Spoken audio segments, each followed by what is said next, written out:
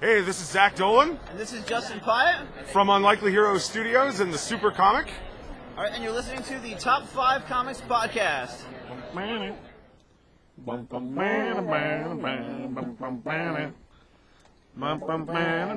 Welcome to Top 5 Comics, people talking about comics, pop culture, and events.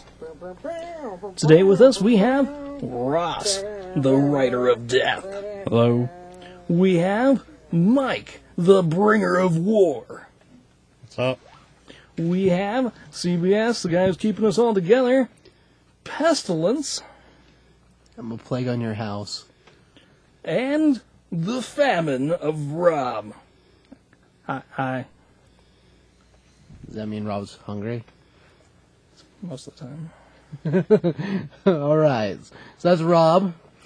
So today we're doing episode 55?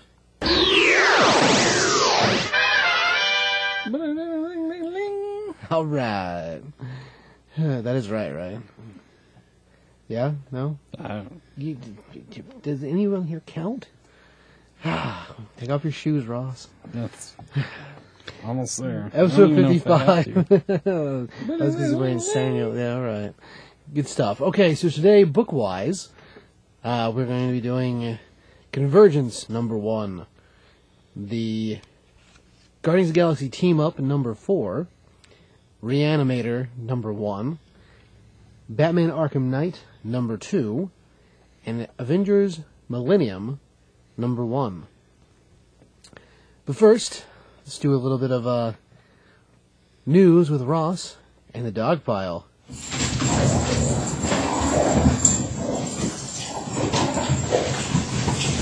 God damn it! Cool. I don't have a lot this week. I know of one thing in particular, actually. What would that be? But they announced that they're going to have a Green Lantern Star Trek crossover. What? Which is awesome. And it's the movie Star Trek, so the Chris Pine, Captain Kirk Star Trek. And it looks like just regular Hal Jordan Green Lantern. So like new school Star Trek Yeah. and Hal Jordan. Yeah, definitely saw a Klingon with a Sinestro ring.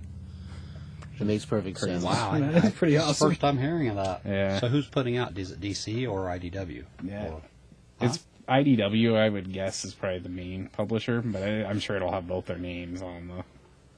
It'll probably be like when they did Legend of Superheroes Star Trek. And they've announced the cover. Who's drawing the covers, but I don't think they've announced who's writing it and drawing it yet, which is kind of odd. Huh. wow, that sounds cool. Yeah. It should be really cool.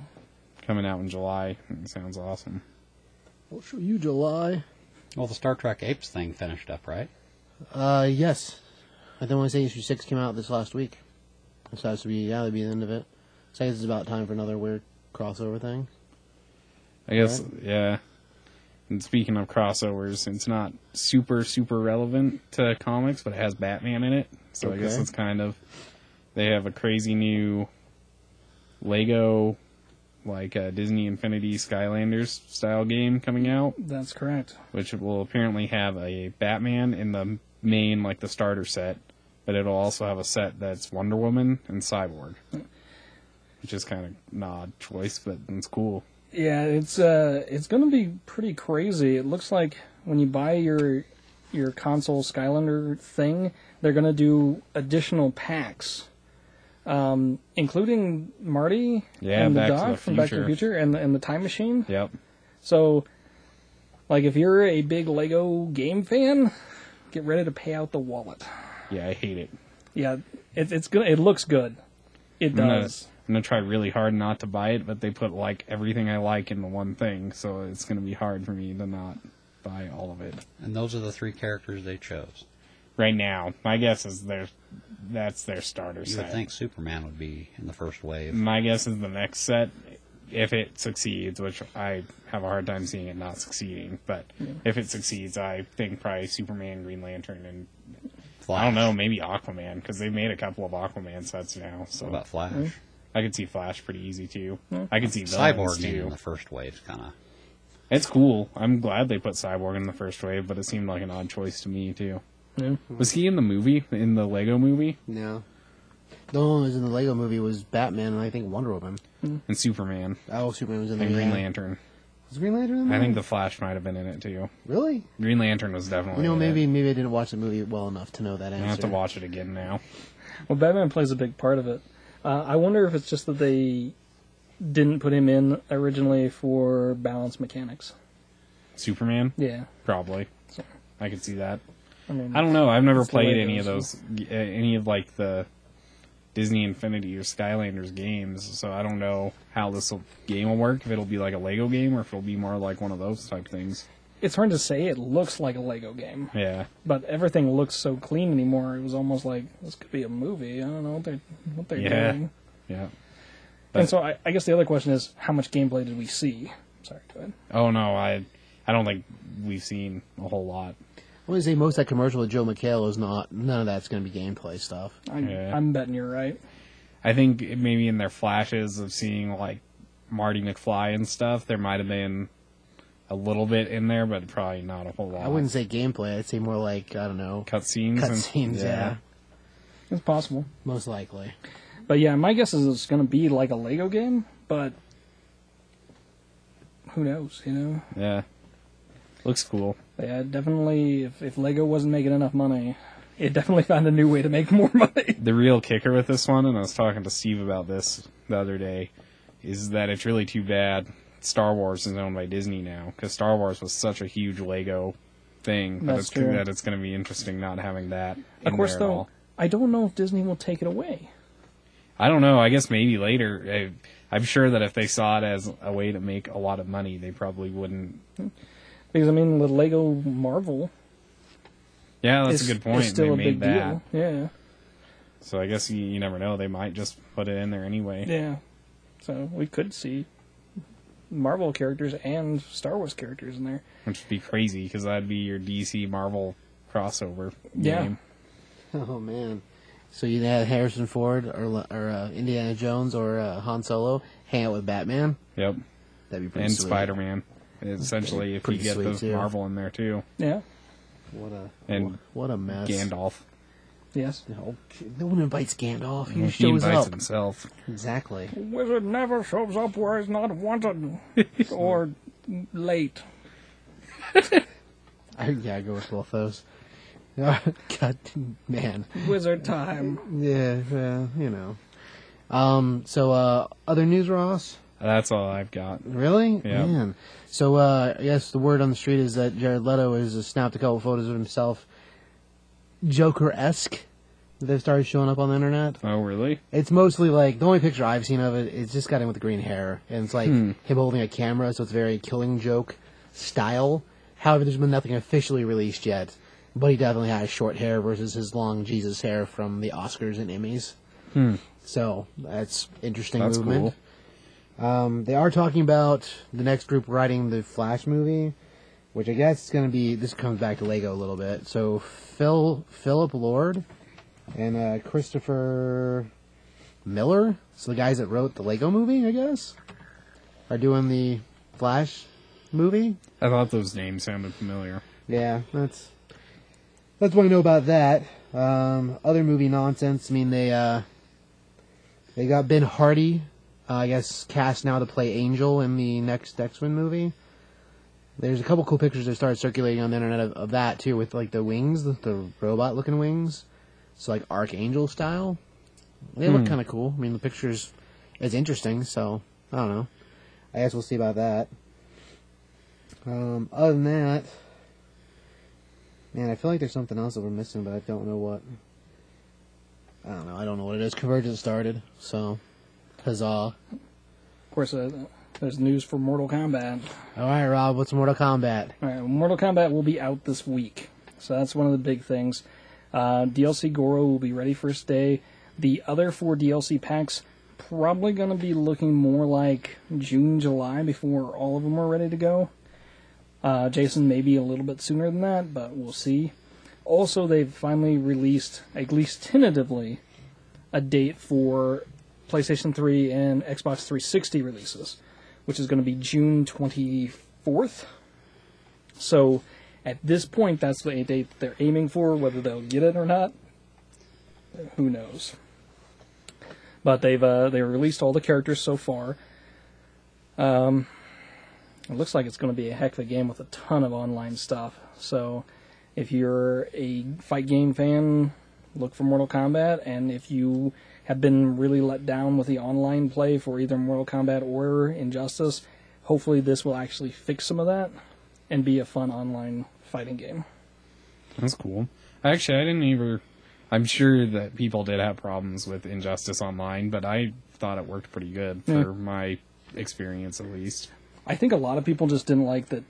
They felt like the balance wasn't very good, so like skilled players were not always being shuffled off. Yeah, I could see that, because there was a lot of times where I'd get paired up with people that would just destroy me right off the bat. But I always just figured I sucked at it, so that was why that was happening.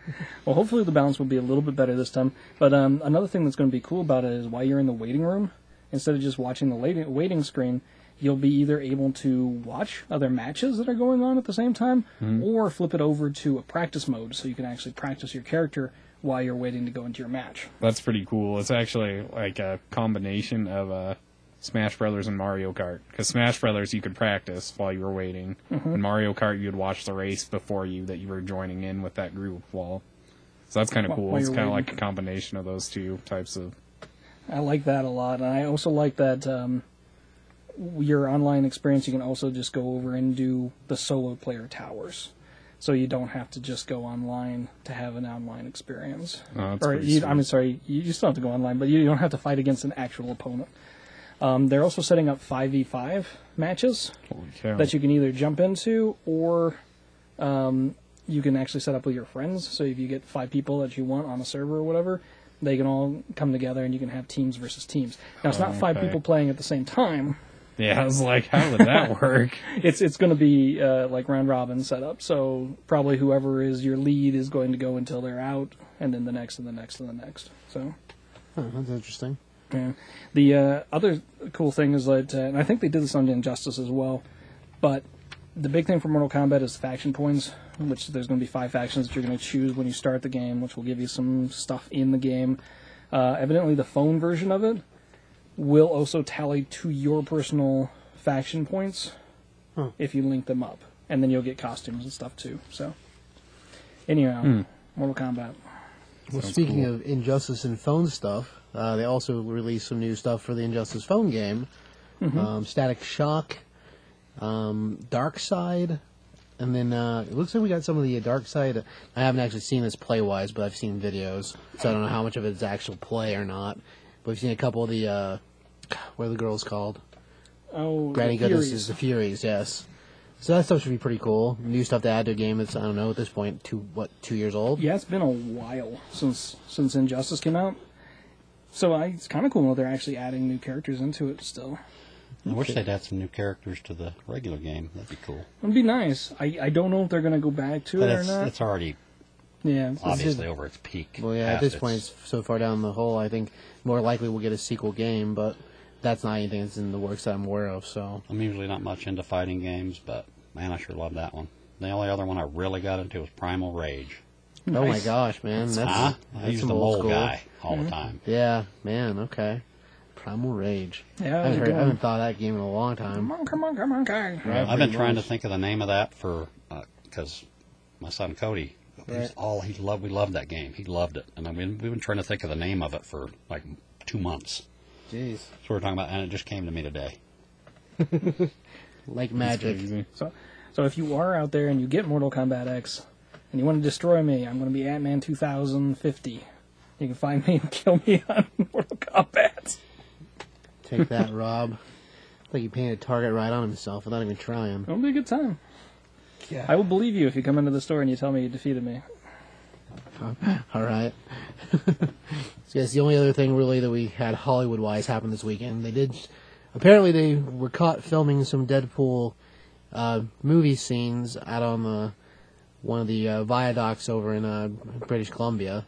So there's some video that showed up on the internet of that. We get to see the stunt double doing some awesome moves, and the CGI points around the eyes on the Deadpool mask, so that tells us that at least the face movement will be there, which is really cool. And I don't know, there was a whole team of them. It looked awesome. Anyway, so there's a little bit of that out there, or photographs at this point, depending on if the video is still up or not. I assume it's still out there. Anyway, so I guess we will move on to some books. Does that sound like a good plan, Ross? Yep, sounds good to me. Just to let you know, there will be spoilers. I like how you didn't have to look up to tell me that. Yeah. All right, so I guess we're going to open up with Convergence number 1, Rob. Is that right? Yeah.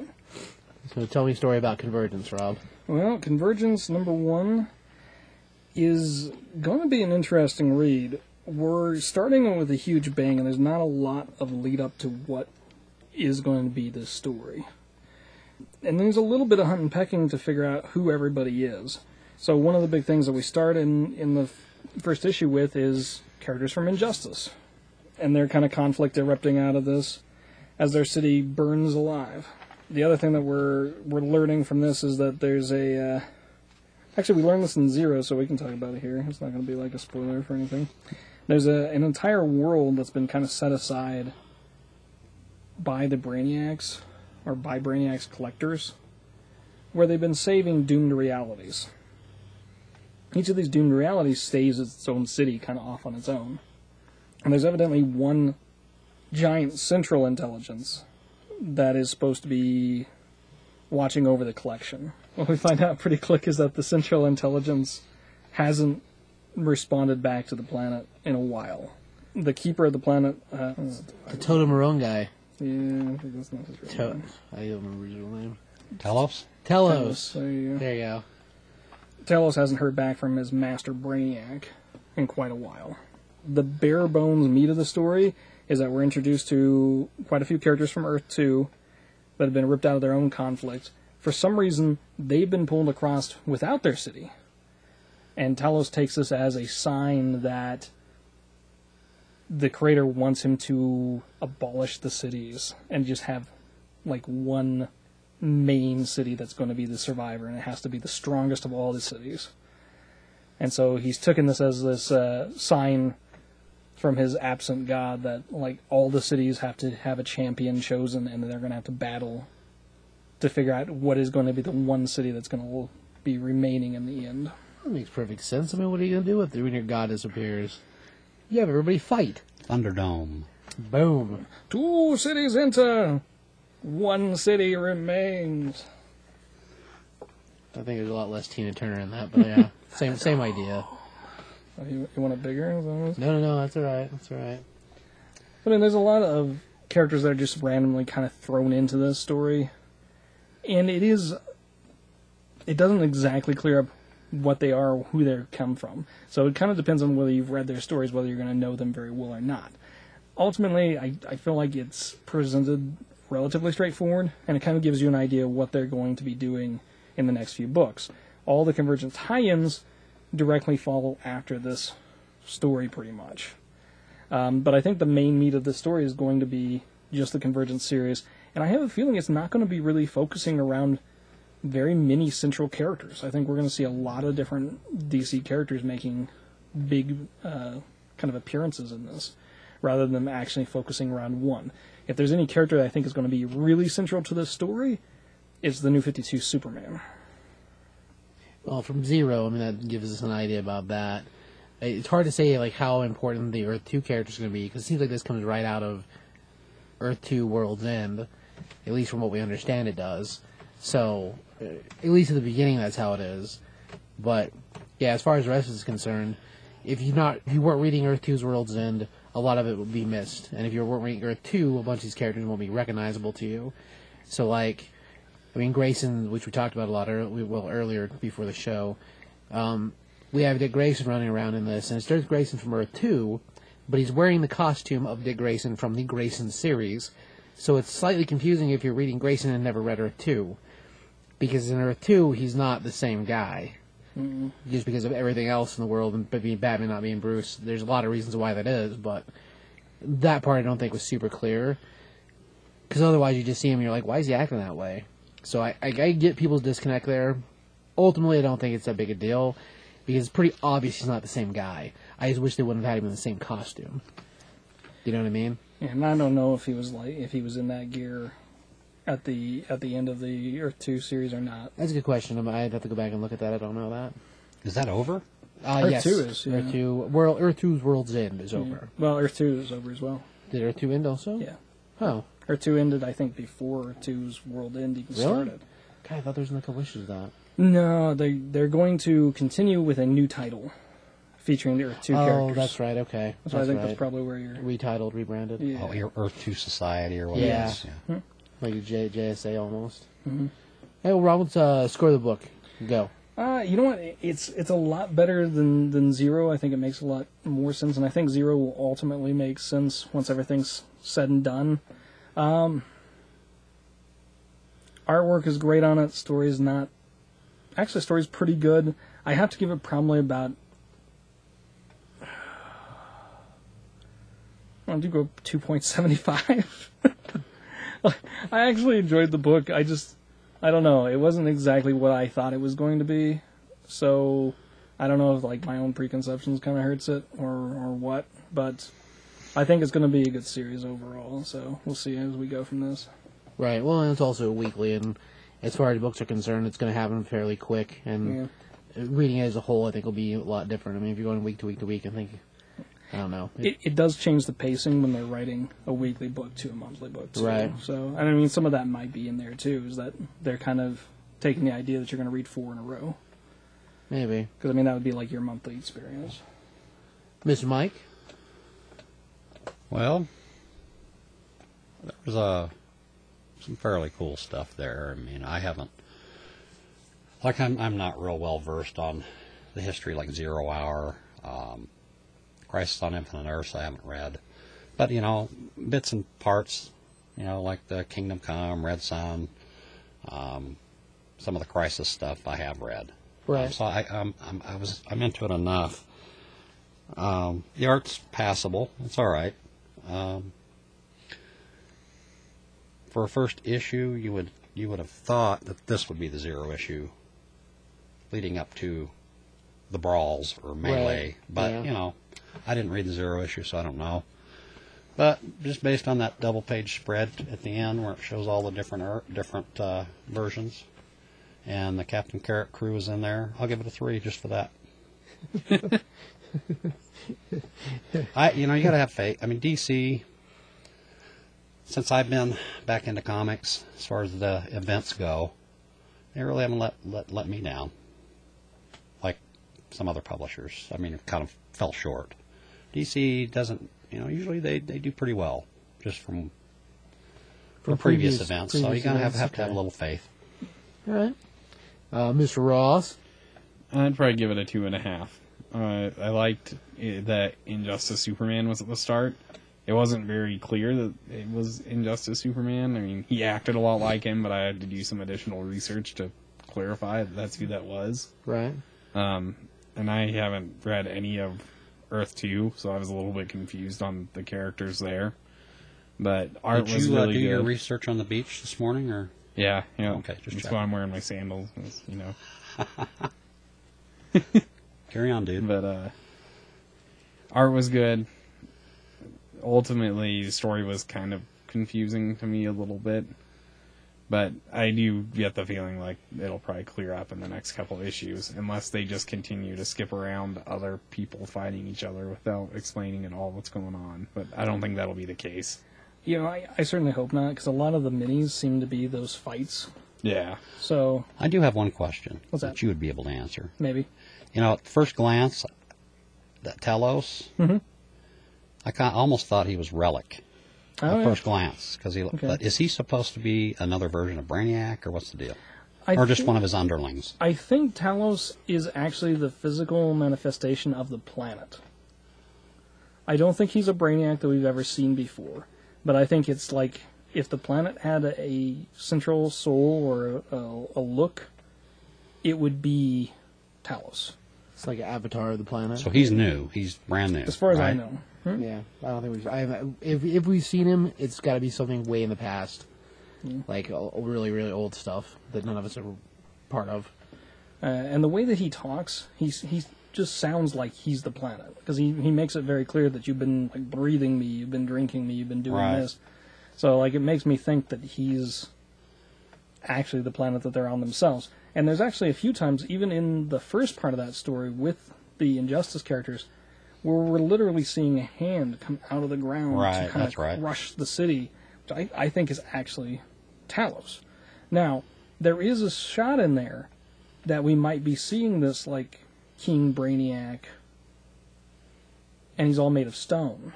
And we get to see him a little bit in Zero, but I don't know exactly what that's all going to mean, you know? From what I'm gathering so far, it sounds like the Brainiacs that were bottling cities were all emissaries of him, and they were doing stuff in a smaller scale. This scale of Brainiac, Talos, is actually gathering the last moments of society and then bringing it to his own planet to live there. And so you have the collector who's collecting the entire society and his smaller collectors that are just collecting cities. And they're all going through all sorts of different realities. This is going to sound really weird coming from me, but the Brainiac thing kind of reminds me of Mr. Fantastic teaming up with all the other versions of Mr. Fantastic. Yeah. On the type planet thing. where there was a lot of them? Yeah. Okay, I can see that, yeah. Yeah, it makes pretty good sense, you know? So who's cooler then? Oh, Talos or the Beyonder? Oh, gosh. Are we taking into account the Jerry curl hair? Yep. What century is it? Is it the 70s? Or is it... Well, the is it only modern? version of the Beyonder we know so far. Well, no, but I'm wondering what century are we supposed to be in? If we're in the 70s, then the Beyonder has it hand down, buddy. Yeah. It's He was bad back flared then. jacket, Jerry curl hair, baggy parachute pants, all out. Now, if you're coming from, like, I don't know, this year... Secret Wars 2. Secret Wars we'll 2, see. Steve. Secret Wars 2. no, Secret Wars 2 is just bad, so... We don't talk about it. It's like Fight Club, you don't talk about it. Right. No, you just forget about it. Yeah, We don't talk about Secret War 2. yeah, we don't. Although, I'm just saying, I'm gonna go... If we were ever to make a film with the Beyonder in it, Adam Sandler could be the Beyonder. Oh my Yep. god.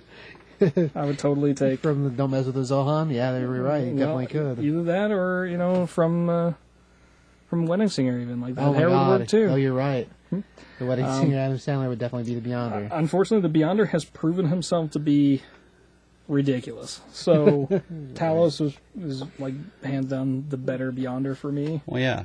And if you were going to have somebody play him, if James Earl Jones was still alive. Perfect. James Earl Jones is still alive? No, he's not. I think he's gone. No, I'm pretty That's sure he's news to still me, alive. sir. Is he? Yeah. I'm pretty I sure. thought he was The gone. voice of Darth Vader? No, Yeah, man. yeah. No. He's still around. He's still around. No, he's still around, I swear. Well, that's good news then. Yeah, I think maybe you're thinking Michael Not- Clark Duncan. If not, who would voice him in the next movie? Oh, never mind. There's no Vader in the next... You shut up over there. There might be Vader in the next movie. If it is, it's going to be that stupid kid from the first two. It's gonna Not the pod racer kid, the Man, other maybe one. maybe they'll pull him back. The Pod Racer one? That'd be No. funny. Jack, go ahead and do the voice. Oh, no. No, you stop. He's actually probably a grown man by this point, all right? I don't think so. I mean, he's got to be in his at least early 20s. Maybe. I'm sure he's not doing anything else. 'Cause I'm You'll pretty have sure to- he stopped acting. You have to after that excuse one. our ADD. Jake We kind Lloyd, of gotten way Let me off. score this book, then we'll move on to something different. Jesus. Okay, so I give it a 3 also. Art's good. Story is decent. We're seeing a bunch of different realities smashed together. As far as that goes, I mean, I like multiple realities generally. So depending where it leads, I don't know. The beginning of the rabbit hole is okay. So I guess we'll see. Okay, so let's move on to the next book, which is going to be Guardians of the Galaxy Team Up number 4. Is that a question, or is that more of a statement? Well, it sounded like a question, but it is a statement. All right. Mr. Mike, you want to tell us some stories about Guardians of the Galaxy? Team Up? Yeah, written by John Layman and art, colors, and cover by Otto Schmidt. Sounds like a Nazi war criminal, huh? You know, when you say it that way, it kind of does. I don't think the man is, though. Well, probably not. If so, he does a good job drawing Green Lady. Yeah, I haven't heard of him, but he does all right. He does all right here. This is basically just a quick little one-off story. Starts with Gamora running for her life. She's all on her own. Yep. She seems to have this. She has a bounty out on her, And this character with his clones, they're wanting to. It's a pretty good sized bounty, so they're all over it. Basically, space pirates hunting her. Yes, yeah, bounty hunters. But she takes out a fair amount of them. So the boss is not super happy, but one of his underlings informs him that she didn't get away unscathed.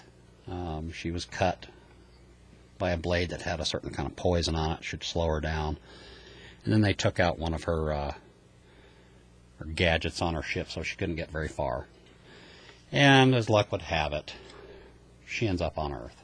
But before we know that, we cut to She-Hulk talking on the phone with her assistant in her law office, talking about a witness that has gone missing in one of her cases.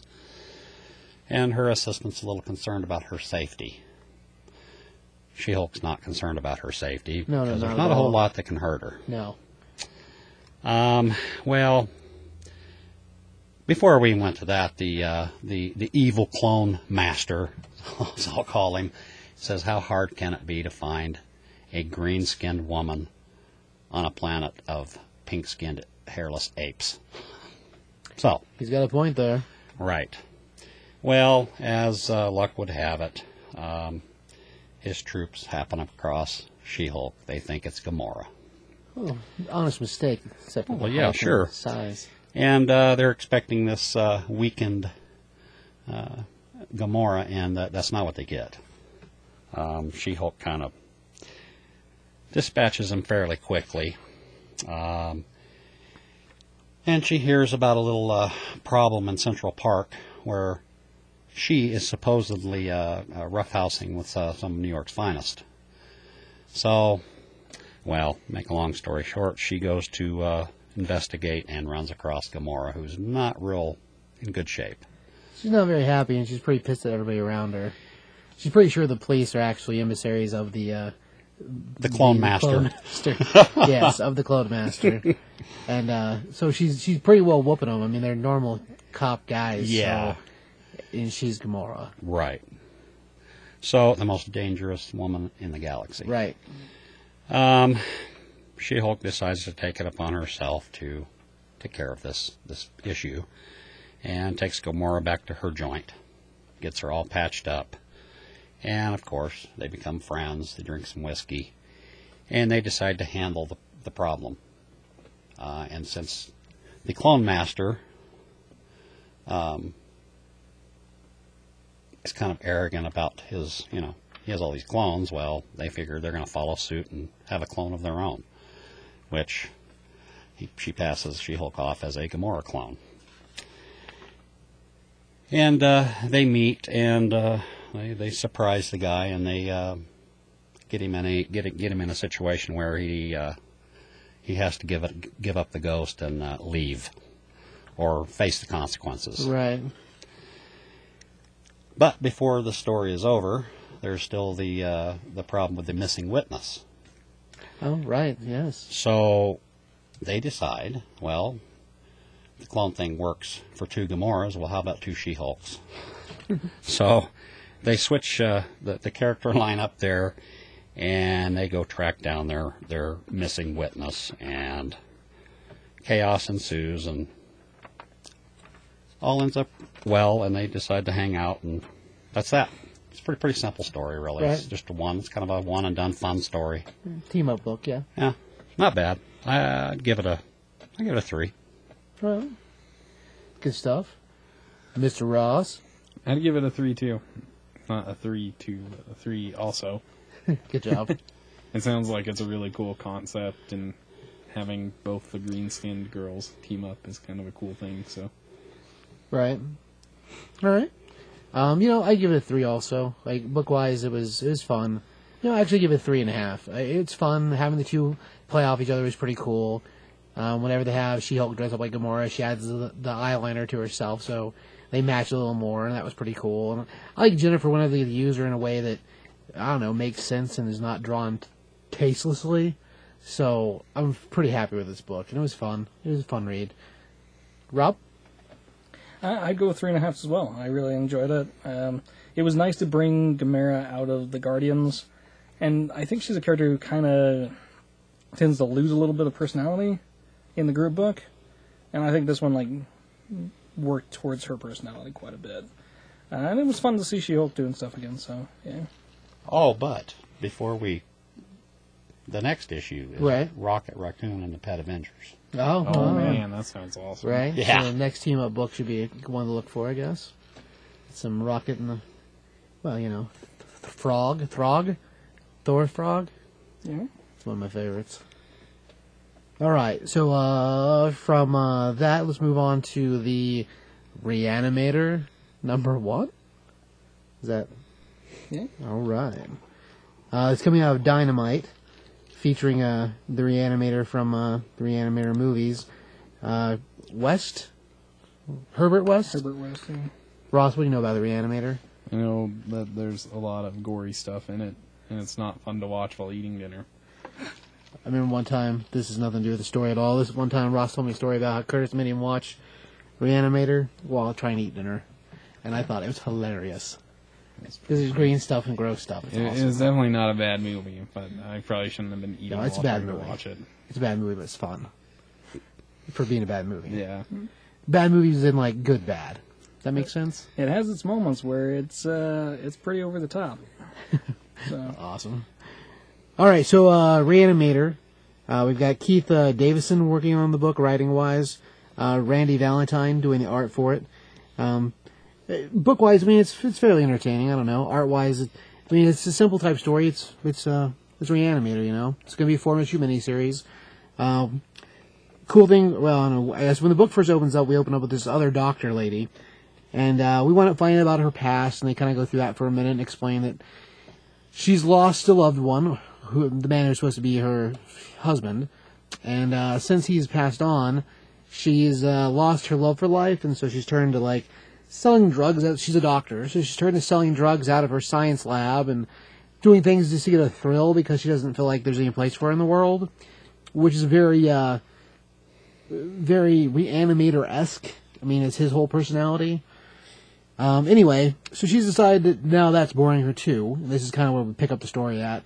She's decided she's going to cut off the drug dealers and not sell them the chemicals she was getting them anymore. And of course, they don't like that so much. the important thing to learn here is do not tell the drug dealers that this is your last shipment. No, yeah, you don't tell them. You just show up, take the money, and then go home. But apparently she decides she's going to tell them this is the last shipment and then show up with the stupid... Then you show up with the drugs, really? She's like, Slappy, this is my 2-week notice. I'm only going to hook you up one more time. And you don't do it that way. Is Slappy really his name? No. No, it's but just funny. Slappy close the drug enough. dealer sounds pretty good to me. Yep. I do like... That's pretty funny. I don't think they name him. No, he does have a name. He'll I want to say it was Fletcher or Fletch. Oh, I'm sorry. Yeah, Fletch. So, yeah, Slappy is just as good. Anyway, I used to work with a dude that we called Slapnuts. I think that's He something was kind of different. an idiot. I think that's Yeah, I have a that's- feeling that's a different story. that's something Okay. different. Just thought I'd put in my 2 cents worth. All right. Well, you know, Thank you. peanut gallery. Slappy the drug dealer. Man, so him and his partner both decided that they're not going to pay for the last shipment, because why should they pay for it if they're not getting any more? There's no incentive to pay. Which is why Rob is trying to teach you a lesson about not telling them it's your last deal. Anyway, so they decide they're going to rough her up and basically kill her. In the process, she is rescued by Herbert, the Reanimator, and his giant golem man, who he's basically Frankenstein. We don't really see his face because it's shrouded. I have a feeling I know who it is, but at the same time, that was a spoiled ending. Anyway, so the two of them save the girl by killing Fletch by shooting him in the face, and then the golem punches through the other guy's chest. Pretty bloody, but makes sense for the Reanimator. She's pretty okay with this whole idea because after all, they were going to kill her, and well, why not a crazy doctor and Frankenstein save you? In the process, Herbert explains to her that this isn't normal for him, that if they weren't saving her, then they probably wouldn't have killed the guys. And then he asks her if she wants a job, because he realizes what she's selling to the drug dealers, and being that he's a super smart doctor guy anyway, he realizes the only way you can get access to that kind of stuff is if you were like him, intelligent-wise. And he's needed a assistant for quite a while, and he sees that she's bored with life, so, hey, you're like me, so join me. So, fairly quickly he convinces her to come work with him, and of course he shows her all the crazy reanimator experiments, like animals put together from other pieces of animals, crazy chemicals being injected into things. He explains to her about his last foray into death with, there was a miniseries that happened to him where he was resurrected by magic. Anyway, there's a mention of that in here. It's fine. You gloss over. It's okay. As we go a little farther on, we get further into Herbert's laboratory, and we see all the different corpses he's been collecting from various sources. Not people he killed himself, but like people collected, like homeless people that weren't taken care of by the forensics labs, stuff like that. So he's got an amalgam of random pieces. From there, we wind up finding out that Herbert has taken her motto of selling chemicals to drug dealers in order to make money, which is how he funds paying her and doing crazy science. And Herbert he's almost in the same place, except that he didn't tell them he was done. He just limits the amount he gives them because he doesn't want to work for them. He wants to sell to them. And of course, the drug dealer guys aren't very happy about that. They take the drugs back to their leader, who's a man that worships Cthulhu in like a crazy naked ceremony type thing he does, I guess. I don't remember if they named the ceremony or not, but he winds up killing a guy and praying to the statue or the entity. And then having a party afterwards where everybody gets high, which makes perfect sense, I guess. He's pretty creepy. He's got a cool Cthulhu mask. You know? Now, isn't Herbert's drug made from the things he's brought back? Yes, it's part of the chemicals he uses to reanimate the dead. So it's like mixing heroin with LSD, with ecstasy, all at the same time. He's real careful to tell the drug dealers not to use too much because it'll do things that are worse than just a crazy nightmare. Probably kill you, I guess. Like anything else. But yeah, the main reason our Cthulhu man is taking this particular drug is because it makes him so crazy that he can see Cthulhu. Which may be real, may not be. I guess the next issue will probably tell us that. Anyway, we want to find out that our crazy Cthulhu man is also a very wealthy drug-dealing businessman, and came from a wealthy family, as we meet the other side of the street, which is the more thuggish type drug dealers. And of course they have a dispute, because the rich paparazzi type, he's taking the business away from our normal hard-working thug. And in the process, the normal hard-working thug decides, well, the only way we can stop this is if we take out his distributor. So he gets his own group of people to basically go after Herbert to take him out. Because if they can't buy his drug from him, then they'll just kill him. Which I guess is normal in that kind of situation. So we fast forward a little farther, and one of Herbert's experiments has escaped in the lab, so we ask the assistant to help him find these crazy pincher crab things that have like a scorpion tail on them. Because you wouldn't want one of them sneaking up on you in the dark. So as they both chase after those, she winds up running into one of the rooms and knocking a bunch of papers off the desk. In the paper, she winds up finding that he's got a file about her that's dated back to before she was sad in life. Which is kind of creepy and weird. And it turns out that maybe Herbert was around whenever her fiancé died. Which is also slightly strange. So that brings up a lot more questions, and mostly for her with Herbert. Herbert comes into the room, he's like, did you catch the other crab thing? She's like, oh yeah, I caught him. And she tries to act like she didn't see the papers and puts them away. But in the back of her head, her mind thoughts are, what was he doing there? How could he possibly be there? Dun dun dun. And that's our cliffhanger for the book.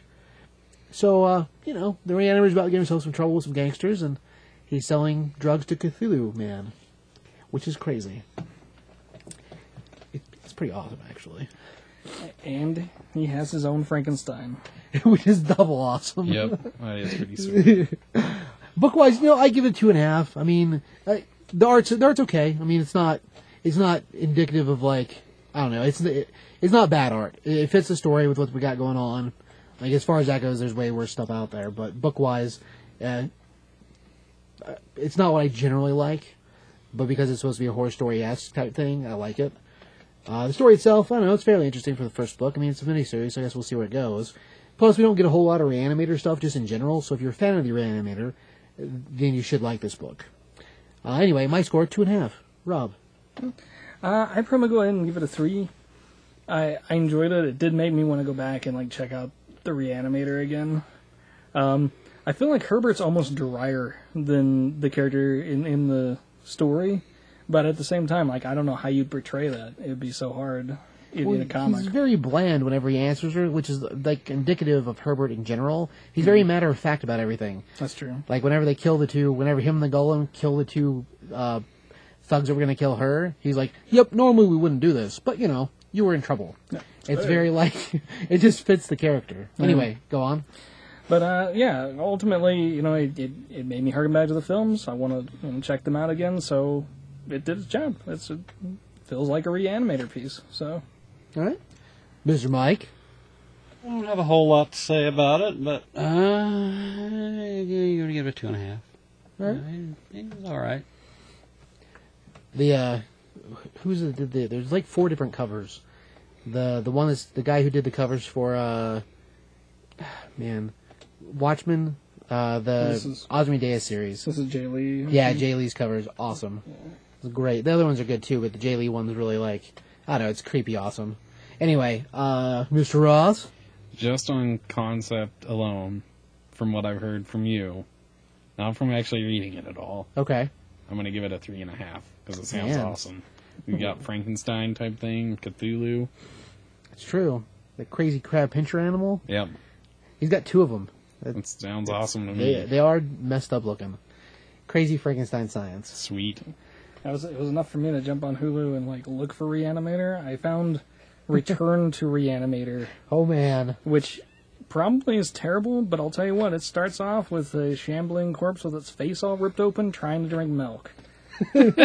So, yeah, it's hard to go too wrong with that. Of course, after he attacked the lady, he passed by completely 2 kids, killed the lady, and then tried to drink some milk. So, well, he's thirsty, Rob. Yeah, well, I'd be thirsty too if I had no jaw. Which is what like bacon hanging out. It's so disgusting. Yeah, it's man. It was interesting. Fantastic. So, that's on Hulu. You can check it out for free. All right. Mr. Ross, you want to tell us a story about Batman and the Arkham Knight? Yeah. Just a heads up, I didn't read the first issue of this. It's all right. But ironically enough, I didn't feel as lost going into this as I did going into Convergence. But yeah, Convergence just boom right in the face. It definitely takes place after the game Arkham City, and they reference Arkham City a lot in it. Right. Well, this is the go-between for the next game. So yeah, and it starts with Joker kind of filming himself and filming a cop tied up. It's pretty creepy, actually. Yeah. I like that he gives the origin stories, and he gives his origin story as like a mix of Superman and Batman, which is pretty funny. It is pretty awesome, actually, when he's that little Joker riding the rocket. It's great. Talks about how the diapers weren't absorbent back on his home planet. Yeah. It's awesome. It skips to Batman fighting several of the Arkham inhabitants, I guess you could say. Inmates, yeah. Yeah. I'm assuming... this part I was kind of lost on, because this had to have been Joker in the past. Because if you know the Arkham City game and all, he supposedly dies at the end of it. Yeah. Right. Supposedly. You're talking about when he's videotaping himself? Yeah. Oh, yeah. Does it actually say that there and I just missed it? In the first book, they have the tape show up. Oh, so okay. Bruce has already watched, because we wind up seeing him play the tape over and over again in this issue, and Alfred's like, I don't know how you can keep watching that, and Bruce is like, I like to watch things. Gotcha. He didn't say that, but that's what... In the first book, he winds up seeing the tape the first time. So it's something that's been left that was revealed after Joker was dead, almost like a legacy kind of thing. Gotcha, okay. Then you get to Commissioner Gordon, who's calling Batman, which I think it's kind of funny that he has Batman on his phone. Well, he's the commissioner, of course he does. Yep. And you can't fire up the bat signal and just call him on your cell phone. Well, it's a lot easier, man. The bat signal is expensive to turn on. No, if it's not cloudy. And if you're upstairs, it's got to be cloudy. He's right about that. I think it's always cloudy there, though. Well, that's true. It is kind of. Yeah, go on. But it seems like he has got the Joker toxin somehow. Not sure how that happened at all. No idea. But in the process of that, I think this is hilarious because Batman shows up to get Commissioner Gordon, and instead of like sneaking in, he's like breaks straight through the window of the police department. He's in a hurry, Ross. Jim's in trouble. Yeah, funny. It's like the least sneaky Batman there's ever been. Except for I'm sure everyone in that police office was terrified at that point in time. That's understandable. That's probably about how I play Batman in the game the first time. That's what I was just get thinking. Totally trash. It's totally a video game book because that's exactly how you would do it in the game too. You wouldn't walk in the door; you would smash through the window if you had the option. Right. Batman is taking Gordon to Blackgate, or what's left of Blackgate. They make a comment about how Gotham never seems to change how they do things. They just keep continuing to build on their destruction, I guess. Paint over the old and just add a new coat of paint and go forward? Yeah. Yeah. And Batman pulls another video game tactic and just blows open the wall for Harley Quinn's cell and kidnaps Harley Quinn out of her cell so he can get the information on where the antitoxin could be, possibly. Right. And Harley Quinn has convinced herself somehow that she is no longer insane or no longer afflicted by... Well, it's pretty hilarious, actually, because when he breaks her out, she's in the process of giving herself therapy treatment by laying on a bed with a stuffed inmate uniform with, like, a target painted on the face, as if it's her psychiatrist. Yep. It's really kind of hilarious. Yeah, it's pretty awesome. And as you go, they bring Harley Quinn back to the Joker's old lair that you played in Arkham City. And he basically just threatens her that if you don't tell me exactly where this is, you're going to live through the suffering. Or it's Batman tactics, man. Yeah. Shake the lady down a little bit. From there, you find that Harley Quinn, as soon as Joker was gone, had been in contact with Killer Croc, and may or may not have struck up a deal with him. And you find out that she's leading Batman to the right place, but she's also leading him to Killer Croc all at the same time. Yeah, it's very Harley-esque. 50% of the answer, 50% of the time, something like that. Yeah. Batman fights Croc, and Croc is trying to eat the serum so that the guy can't get it. And as you get to the end, Harley, I'm assuming, escapes from the looks of things. That's the way it looks, yeah. And she finds the Penguin. And I thought this was odd because it looked like a Joker thug was with the Penguin, but I guess it wasn't. It was one of the one-armed guys that has his face painted. Well, at this point, the Joker's dead, so I'm sure that everyone's just fallen where they fell. And that's what I thought, but he didn't refer to Harley Quinn as Harley Quinn. He referred to her as, like, the clown girl or something. Well, there was 2 one-armed guys in the previous game. Was there? Yeah, there was one that was... Okay, well, this is tricky because they never explained it in the game. There's one that's for the clown, and there's one that's for the Penguin in Arkham... in Arkham City. And in the comics, they actually go further into them, and they basically go, oh yeah, they're a Siamese twin act that used to be a part of the circus that were joined at the arm. And they were the Siamese twins / strongmen. Oh, okay. And it winds up being through circumstances that the Joker actually has them separated. Uh-huh. And they thought that the one that the Penguin winds up having actually died because of the operation, so they like dumped him in front of Penguin's building and just left without him. But yeah, they're both in the game, and they're actually opposite arms of one another. That's what's missing. But they're both like crazy big steroid guys. Gotcha. Mm-hmm. Cool. And then ends with Harley Quinn seemingly teaming up with the Penguin. Not sure what the motives are there or anything, but pretty cool book overall, though.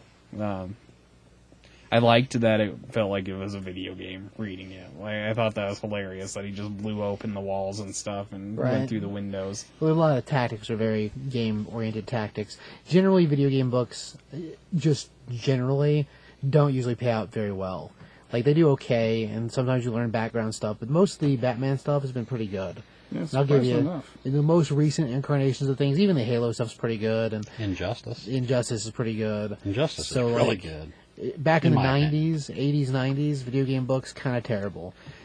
This more recent, since 2000, probably 3-ish, have been a lot better as far as books are concerned. But generally used to be rule of thumb if it was a video game book, no. But since, I don't know, since early 2000s, it's been a lot better. Like this one's that way too. Mr. Ross, you want to score a book? Yeah, I would give it a 3.5 out of 5. Really quick, there was one really, really cool panel in here that was really creepy, where Batman first descends into the Joker's pit, Right. and Killer Croc is right behind him. Yep. You can't really tell it's Killer Croc, though. It's just, like, weird face with fangs and stuff sitting behind him. The way it's set up is pretty creepy. Yeah, it's really, really well done. The artist did a really good job with that. And Tomasi's writing was really good in it, too. Right. Well, I mean, it helps that it's, Tomasi, so. Yeah.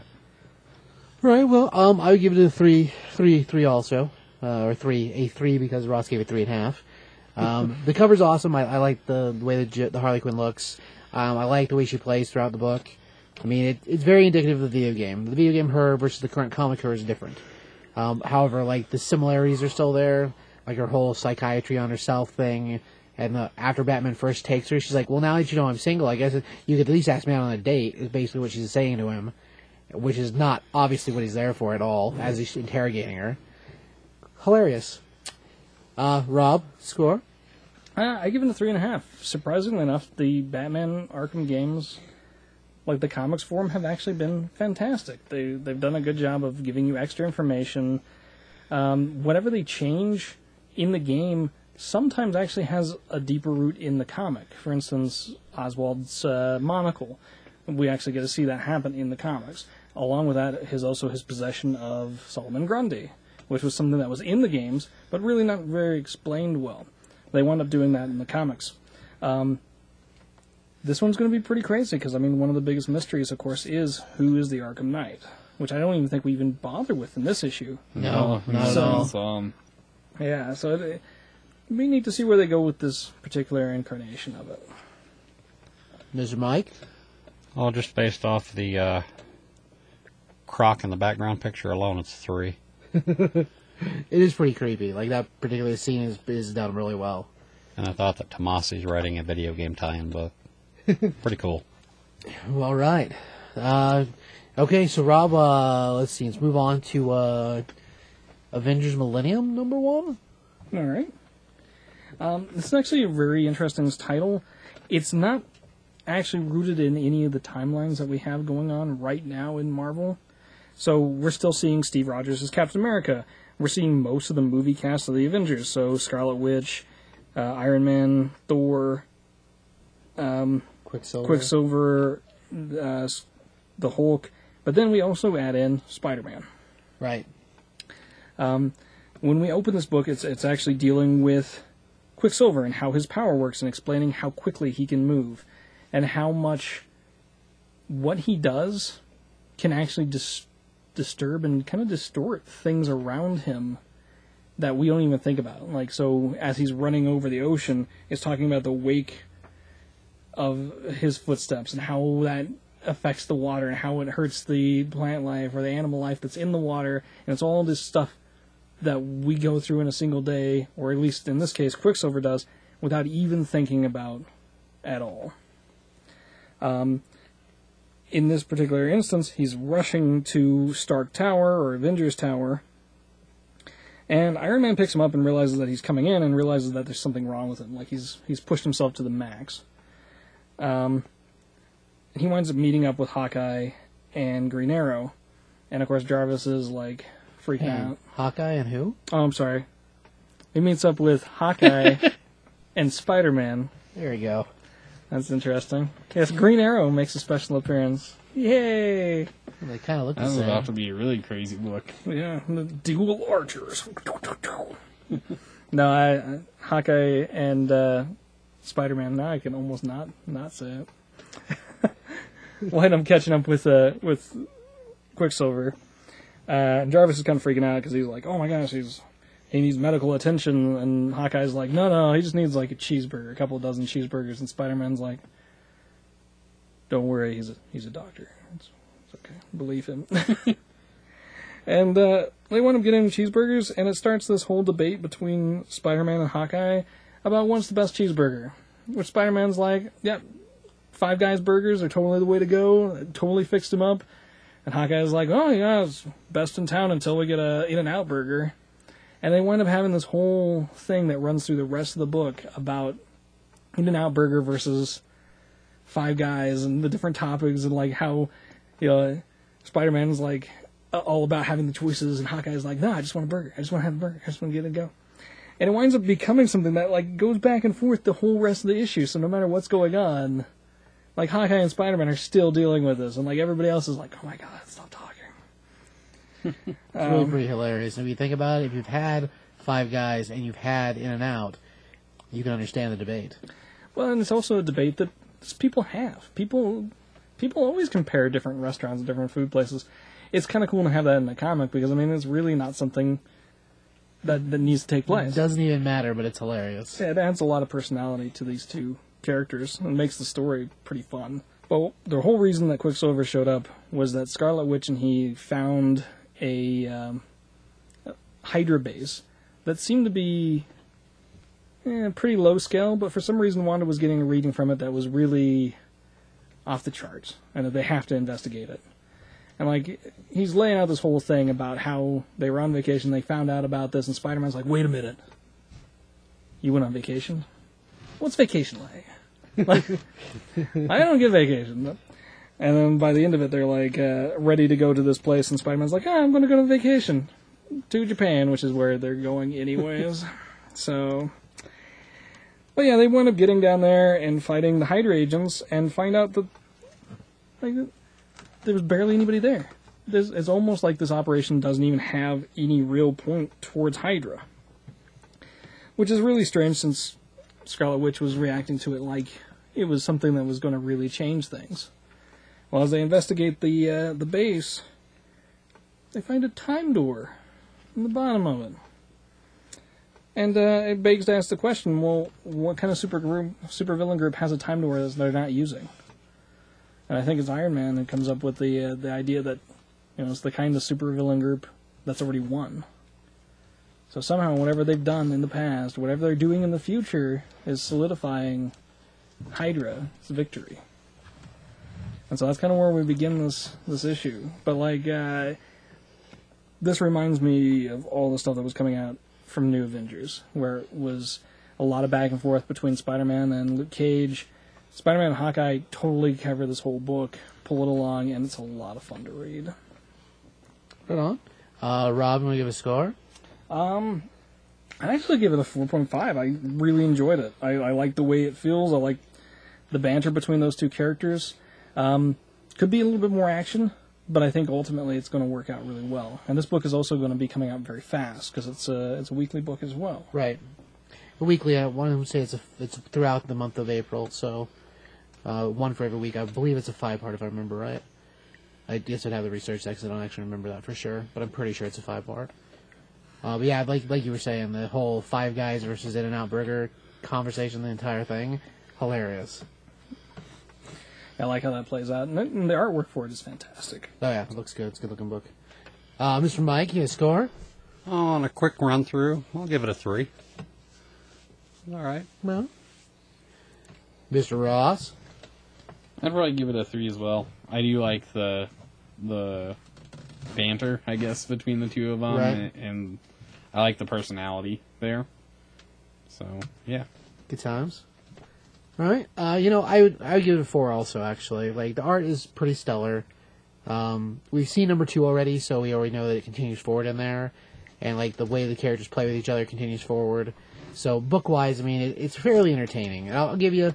It's not as heavy as what's going on in the regular Avengers stuff. I mean, Hickman run has been pretty good, but it's super heavy. Mm-hmm. This, not quite as heavy. Granted, we're only 2 issues in, and I'm sure by the time we get through half of issue 3, things will be a little more detrimental, because that's how things work.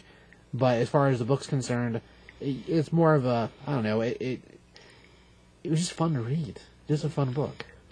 Yeah, it feels like a lighter Avengers title right now. Since there's been so much going on with Avengers, this is a nice just Avengers story. Right. All right. Well, book-wise, I guess that wraps that up. So, let's see. Books to watch. Mike? Well, first off, I just got caught up with Deadly Class Right. by Mr. Remender and Mr. Craig. Right. Continues to be a great book. Really captures the feel of the 80s, late 80s. He nails it. Right. Of course, Black Science. Right. Kind of thinking that upcoming Marvel Squadron Sinister looks pretty cool. Right. We were talking about that the other day, yeah? And there's going to be we'll try it again. The last one was okay, but Master of Kung Fu is going to have another mini.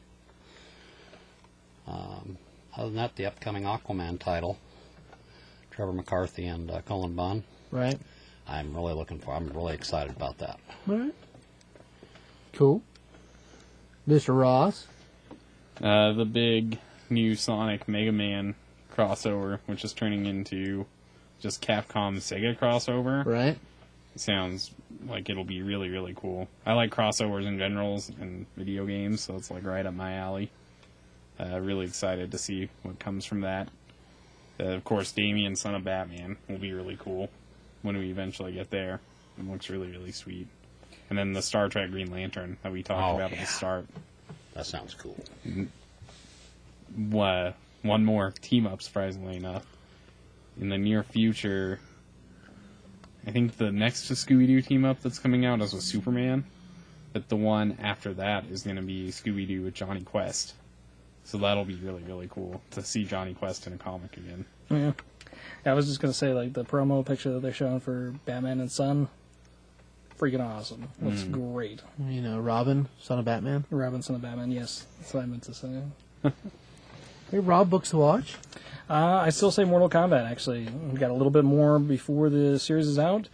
They're actually doing a fantastic job with it, so that's a really good one.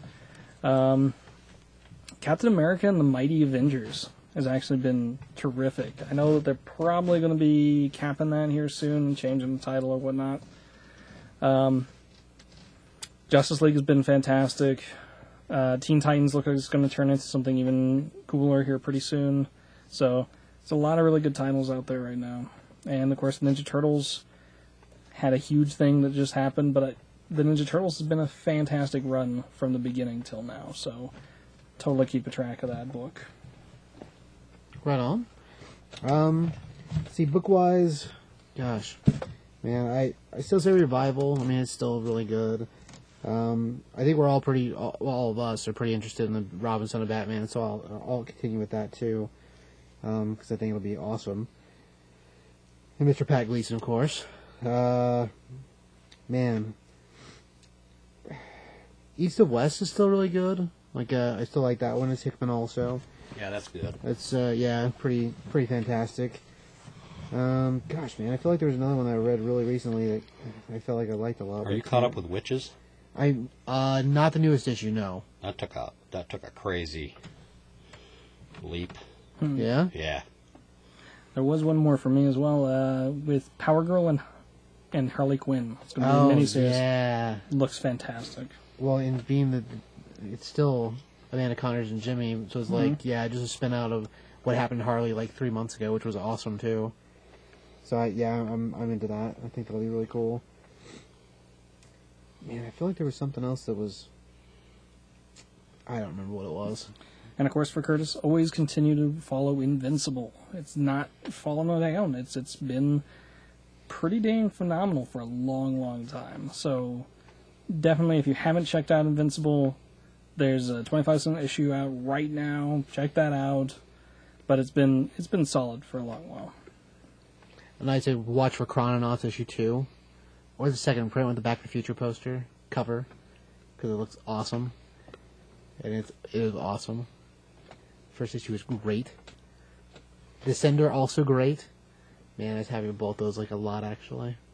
I haven't read that one yet. You haven't read Descender yet? No, Oh I want man! to. I remember we talked about it before. I think you'd good. like that one too. Yeah. Well, yeah, you'd like that one. All right. Is there anything else, lads? Oh, Ecopocalypse as well. Ecopocalypse. Oh, Apocalypse. Yes. Yes. Keep your eyes open for that. If you haven't tried it yet, you really should. Yeah, it's still keeping me Anything you like interested. time travel wise, yeah, it's good stuff. Mr. Mike, anything else? Well, I'm kind of looking forward to. I know it came out last week, or did it come out this week? Jupiter's Circle, Last week, yeah. the origin story of the heroes from Jupiter's Legacy. Right. I was kind of interested in that. Yeah, Jupiter's Legacy was actually pretty darn cool. I mean, it took too long to get done, but yeah, I'm pretty excited to see what they're going to do with it. So, and I love the snarky cover of the Super Friends. So. Yeah. Oh, that's right, yeah. One of the covers was Super Friends-esque. That's cool. Should make you happy, Ross. Did you see it, Ross? Not yet. We can probably fix No, that it's for cool.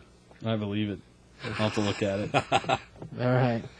All right, well, I guess we'll wrap it up then. Taki? Key. Nope. Oh, come on, Mike.